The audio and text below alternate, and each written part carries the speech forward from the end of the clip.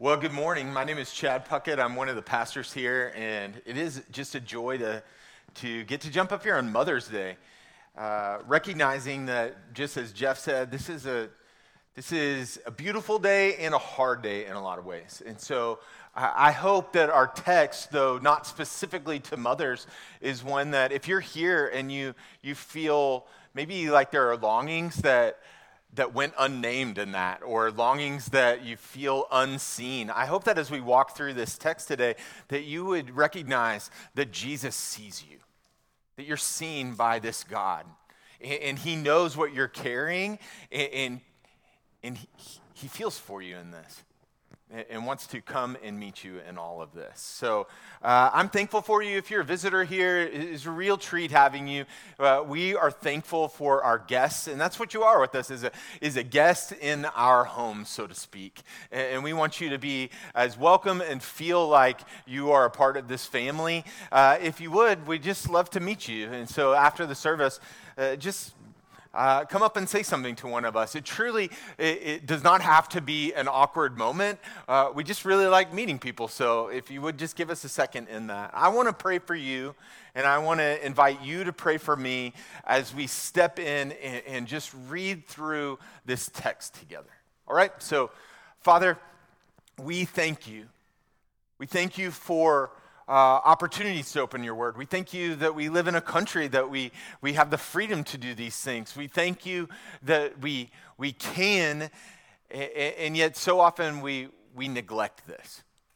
And so I pray that you would help us to be people who are present this morning. Help us to lay down all of our polish, all the pretense, all of the religious trappings that maybe we're used to or conditioned to kind of jump into. And I pray that we would simply see you and that you would meet us today. So God, go before us. We praise you and ask for your Spirit to do what only you can do, is work in our hearts. It's in Jesus' name we pray. Amen. Well, recently I came across a study. And again, we can say what we want to. Studies can show all sorts of things. But this one caught my attention because it showed that roughly 50% of people, according to this study, roughly 50% of people believe that they are the best person they know. Okay, so get that. Hear this. 50% of people, according to this study, believe that they are the best person they know. They're like looking around in their life, they're looking at other people, and they're like, yeah, I'm about the standard bearer for the people I know in my life. That's 50%. It might not surprise you. This is one that caught my attention and why I bring it here. One, that study is a little ridiculous and crazy and shows us something about our culture, even if we could dig deep into that and find some things that would be a little troubling. But when I started reading on more of this, I found out that it was put out by a self-help group. So a self-help group put out a study that found that 50% of people think that they're the best around. I think the fact that it was commissioned by a self-help group reveals something that maybe we're not as good as we think we are. Maybe that there are a lot of folks who have a high opinion outwardly of ourselves, and yet inwardly we're struggling with a lot of ways. And I think that there's something here for us as we kind of look at this passage in Mark 1, and what we get to is maybe we would recognize in ourselves, however you would answer that study, maybe you would recognize in yourself just a little bit of being kind of selfish. Maybe you'd recognize in yourself something about kind of like a self-centeredness, and it manifests in a lot of ways. We're distracted people, and we're sometimes unaware people, and yet we still kind of think, well, I'm better than they are. I'm not that bad.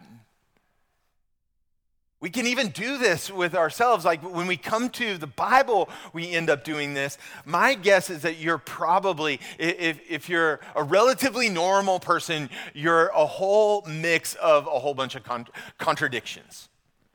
You are at one point really confident. And in ways, you project a real confidence. And in other ways, like really nervous and anxious.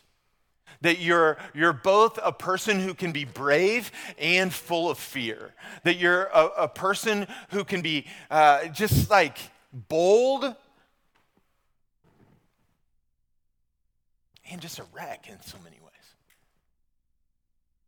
And so I really don't know how they came to this 50% of people think that they're the best person that they know.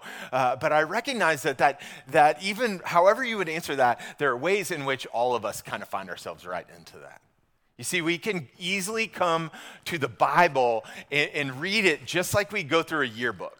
So all our kids at school are coming home with their yearbooks here real soon. And what happens generally with a yearbook is that they don't start on page 1. They go all the way to the back and they find their name and they're like, which page am I on? And then they start looking at each one of those pages.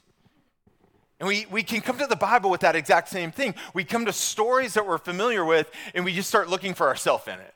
Where am I in this? Where am I in that? And we're going to be able to do that today because there's this crazy account of unclean spirits. And you're going to be distracted here. And you're going to think, like, well, can I do that? Can I cast out evil spirits? Or some other question around those things? And I want to encourage you as we step into this to fight against the urge to think that this story is somehow about you and recognize that it is all about Jesus.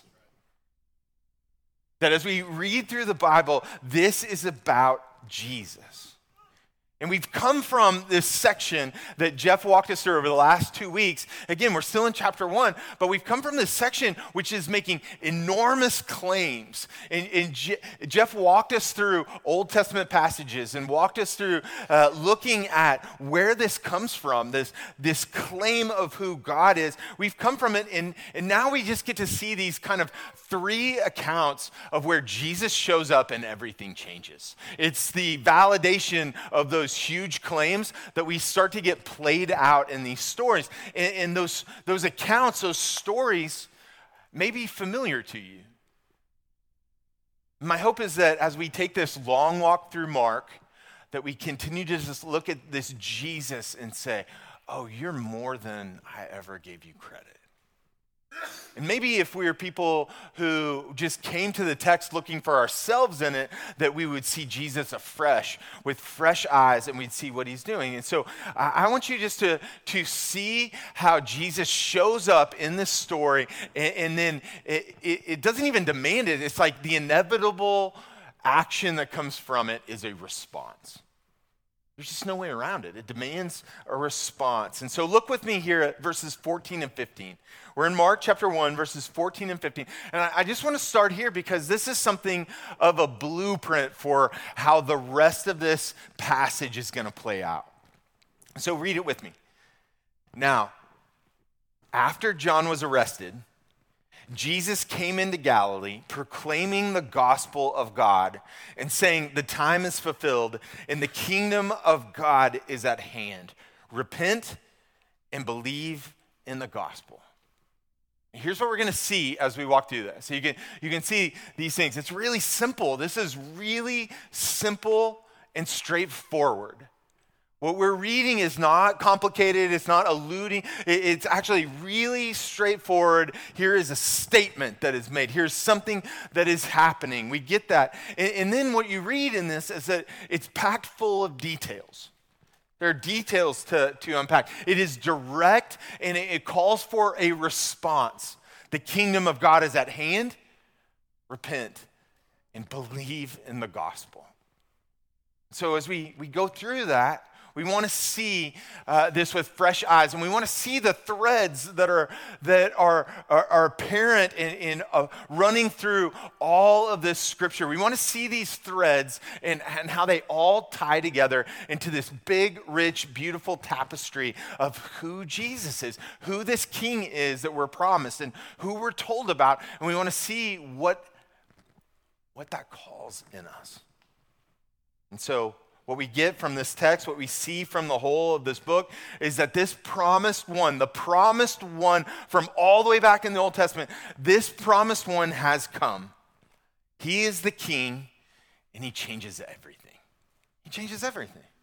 And so the very next verse jumps into this. I'm not trying to, there's no gotcha here. We're going to simply walk through this text. We're going to walk through the text and see what's happening. And my hope is that for all of us, myself included, is that we would see how these people experience Jesus and that we would experience Jesus for ourselves. That we would experience this Jesus who has come, this Jesus who reigns, and this Jesus who demands a response. Let's see that. Mark chapter 1, verse 16 gives us this kind of first account that we see. And notice the threads that run through this. Passing alongside the Sea of Galilee, he saw Simon and Andrew, the brother of Simon, casting a net into the sea, for they were fishermen. And Jesus said to them, "Follow me, and I will make you become fishers of men." And immediately they left their nets and followed him. Okay, so again, we're simply reading scripture and kind of seeing the threads. We're looking past ourselves in this. We're not trying to say, hey, could I be a fisherman? Am I going to be a fisherman, a fisher of men? Would he do that in my life? Those are all good questions, but let's see the threads that are running through this and how it points us right back to Jesus. Notice the details. The details. We get the details of these guys are fishermen. We get the details of Jesus is passing along right here in the Sea of Galilee, and you get this kind of scene set that is happening right here. You get this, and then you have something that becomes really important for us, and it becomes a recurring theme. Jesus sees them. He sees them.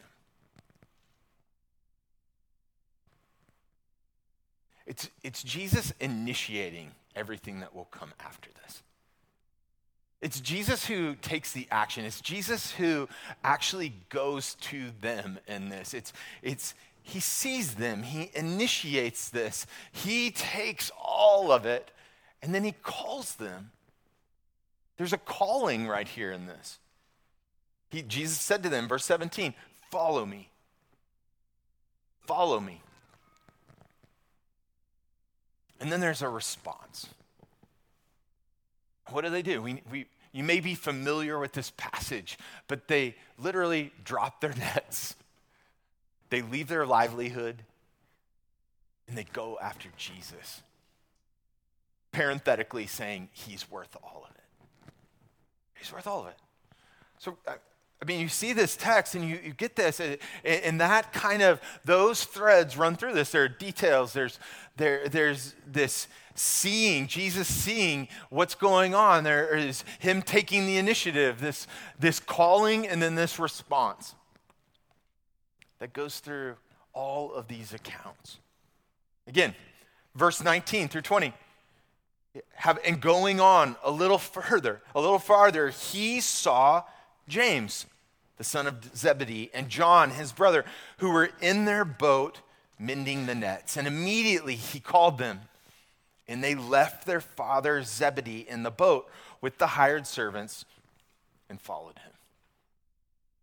Okay, so hopefully what we're doing is a little bit of Bible study as we walk through this, and we're kind of seeing, recognizing these themes that are taking place in it, the details that are happening right here. They're in there mending their nets. There's like actual real life things happening here in this. Jesus comes along, he sees them. He is initiating every bit of interaction here. He is initiating it. These guys are not probably not the top of the heap.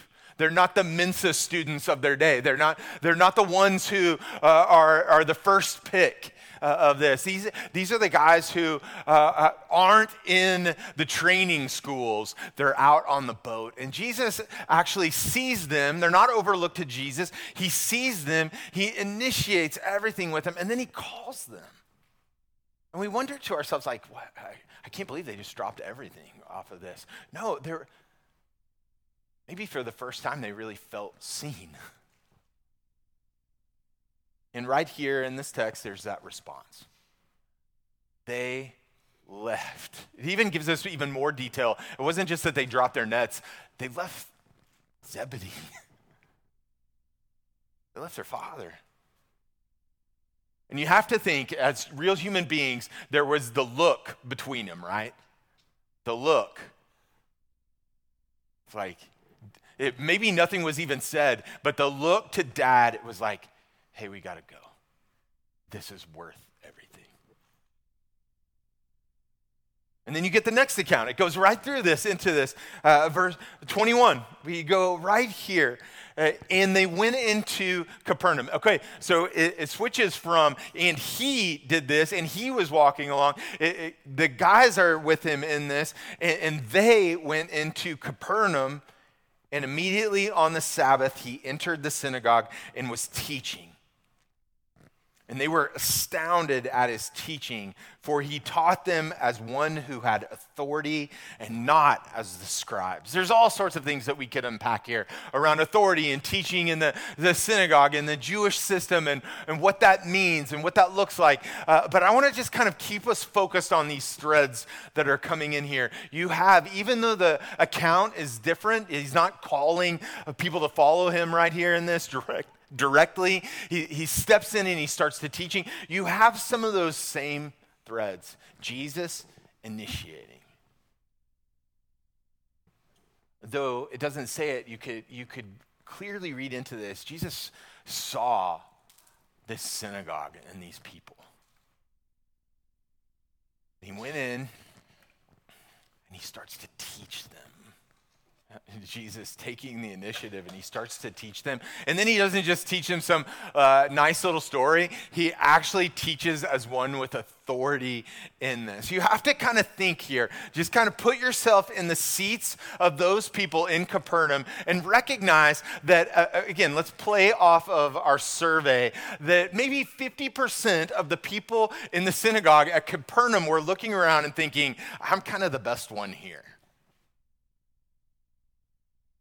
That there are 50% in there like, I'm something of a big deal around here. And if people would just recognize that and recognize that I'm a big shot in this thing. Like there are people here who were like, who is this dude? And how does he just get to step up here and say these things? Who is this one? And then they name it. They're like, this guy is teaching as one with authority. You know the questions were flying. You know that they were like, what is going on? How does this guy get up there and do this? And yet there was also a recognition, he's teaching as one as authority, not as the scribes do. Something is different about this guy. And we just need to kind of name it, right? We just need to name, because this word comes up in this text that is troublesome. And it's troublesome because we live in a day in which we bristle at this word. We don't like it. We run from it on all sorts of ways. But this word authority is one that maybe instantly gets us sideways. And we could read it clinically. We could kind of sit here and just go, oh, he was teaching us one as authority. But as soon as we bring it into real life, we're like, I'm not sure I like that someone has authority. There's all sorts of places in this. We see it all the time. We're even in the midst of a culture that questions whether there's any authority at all, that there's any authority that could speak into my life in any way. We live in this like we, me kind of culture of like my ideas are right and who are you or anyone to tell me that my ideas are wrong. We live in a culture which basically tells you that you are the sole authority for your life. And I want you to see really clearly that Scripture makes an altogether different claim. An altogether different claim. We even have invented words for this. Like, I think we have it on our screen, and I'm going to dare pronounce it. But here's the word. Invented for this very reason, octoritis-ophobia. I think I nailed it. Octoritis-ophobia, which is actually a clinical term for fear of authority. And now I went on way too deep of a deep dive into this. I just went down the rabbit trail about authority and fear of all this stuff. There's even people who have come to the point who have said your aversion, your rebelling against authority has to do with trauma you experienced in a past life. Yeah, I hope you hear that. Trauma not just in this life, but in a past life. Man, we're inventing new ways to get around authority in our life. We're inventing ways to dismiss those who would speak with authority into our life. And yet, Scripture, and even right here, brings us to this point which says, there is a king who has come and he reigns. And he has authority over your life and my life. And there's no way for us to get around that. We live in a world in which up has become down and right has become wrong, where anybody speaking as one with authority is slapped down and the mob comes after them. It doesn't matter which side of the issue you're on. That is kind of the world that we're living in. I came across one author who put it this way, and she says, remember, you are the only person who thinks in your mind. And you are the power and the authority in your world. I want to, as lovingly and forcefully as I can, tell you that that is garbage. You are not the only power and authority in your world. And thinking like this your truth, my truth, your authority, my authority, is the poison of our day.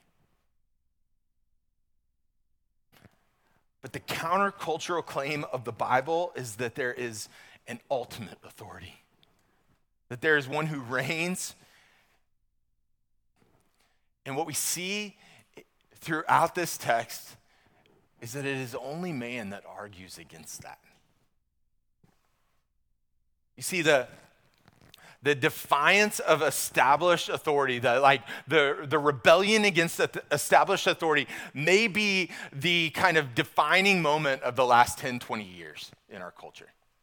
The fact that all authority has been kind of thrown out the window, it may be the defining moment, and we see it all over the place, from riots in the street and to the invasion of a capital. We see it from city councils being just overrun with people to even a school board here in our own city right here this week, where people are just shouting like crazy.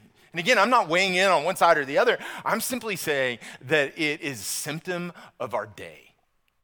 It's a symptom of our day. And we're not just talking about somewhere else or some national cable news thing. We're talking about right here on the cover of the Yukon Progress in this place today.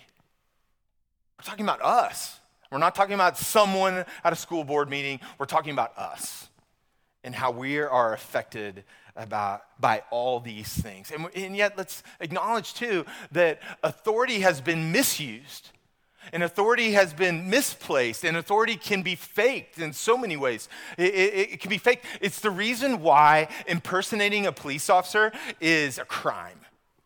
Because someone is faking authority and faking it and trying to deceive other people. And we've seen it in all walks of life. But that doesn't give us the authority to just dismiss it and run away.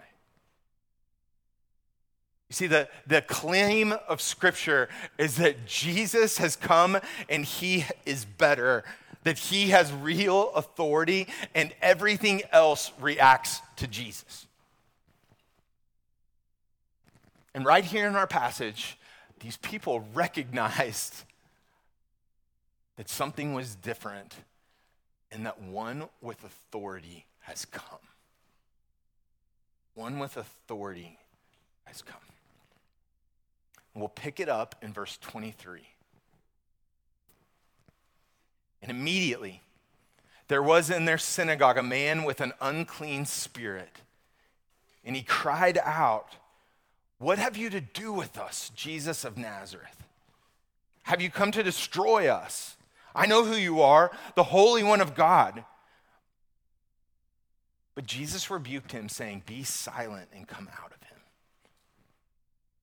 And the unclean spirit, convulsing him and crying out with a loud voice, came out of him.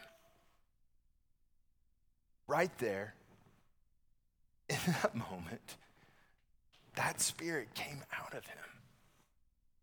Incredible. You see all the same things. There's a recognition right here in this, but there are the details.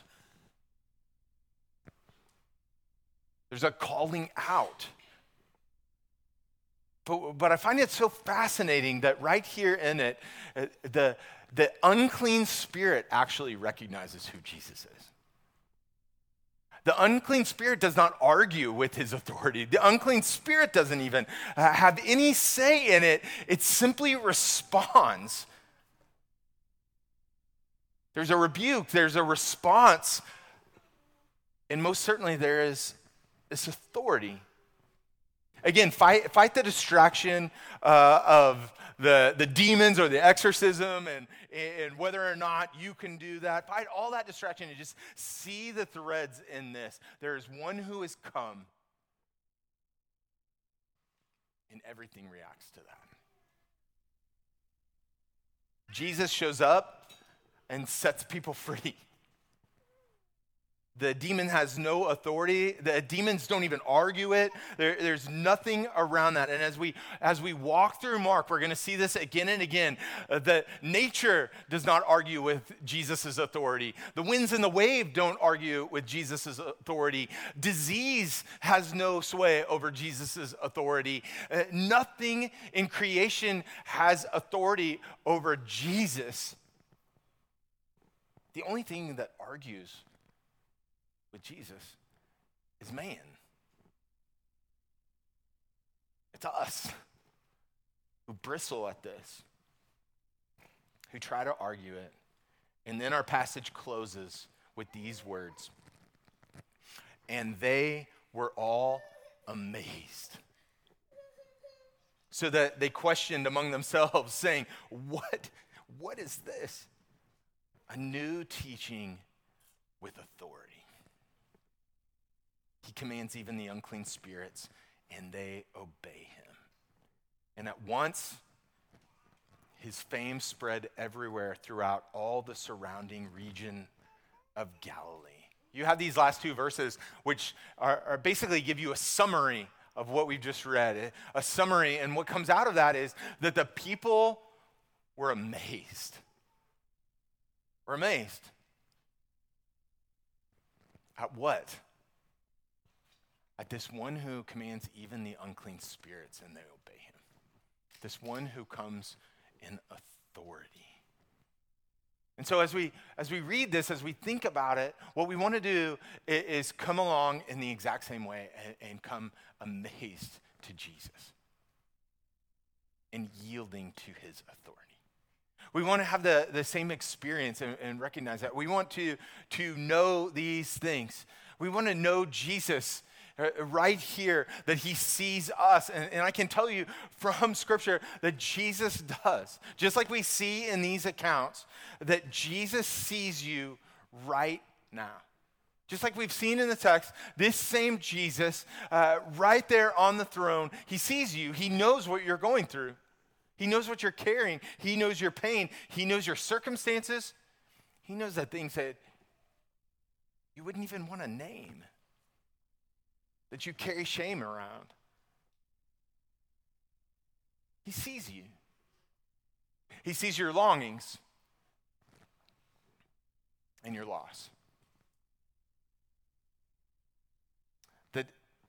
The sum testimony of the four Gospels of Matthew, Mark, Luke, and John is that when Jesus sees our fallenness, when Jesus sees our sin, he doesn't retreat back from it. He actually runs to these people. And maybe you've experienced religion in which you felt like you had to cover up and hide your guilt, or you felt like you had to clean up before you came to Jesus. And what I want you to see from the accounts that we have today and from the whole of Scripture is that Jesus sees you right where you're at, and that he comes, he initiates, and he runs to you. His is a love that cannot be held back when he sees his people in pain. And he is that initiating God.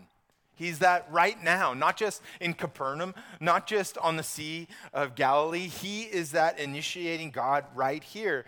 Jesus didn't die for once we became strong. He didn't die for people once they cleaned up their act. He didn't go to the cross once you overcame all of your sin. He actually went to the cross to pay for all of it. He initiates it. God and his Son initiates your grace, the love that comes after us. And then on top of that, it isn't just that he sees you where you're at. It isn't just that he is initiating. He is calling you and me to follow him in the everyday spaces of our life. He's calling us to be his disciples and to follow after him, to stop pretending, to stop polishing up ourselves, to stop just kind of sitting up straight when we're around church stuff, to actually be a disciple following after Jesus in the full 168 hours of our week. He didn't come just to make slight alterations to our schedule or to our lifestyle. He didn't come to do any of those things. He came to people and said, follow after me. And what we see here is that it changed everything. They dropped their nets. They left their father. It changes everything. And what we also see that I think is true for us today is that it demands a response. There's a response for each one of us. It isn't just like that we leave and have another happy Sunday. It isn't just that we stand up and say, well, that guy did an okay job or he didn't do an okay job. That's not the response. The response isn't evaluation. The response is Jesus king? And how is my life responding to that? You see, no one teaches kids, no one taught my kids, and no one taught your kids how to make excuses for their screw-ups. We just kind of know how to do that. And it's easy for me to talk about my kids while neglecting to talk about myself. No one taught my kids how to do it, and no one taught me how to. And even now, at 46 years old, I can still make all sorts of excuses for, let's not just say screw-ups, for my sin. And yet Jesus is calling us to lay down all of our polish, to lay down all of our excuses, to lay down all of the ways that we would explain those things away, and to simply say, you are king, and I need you.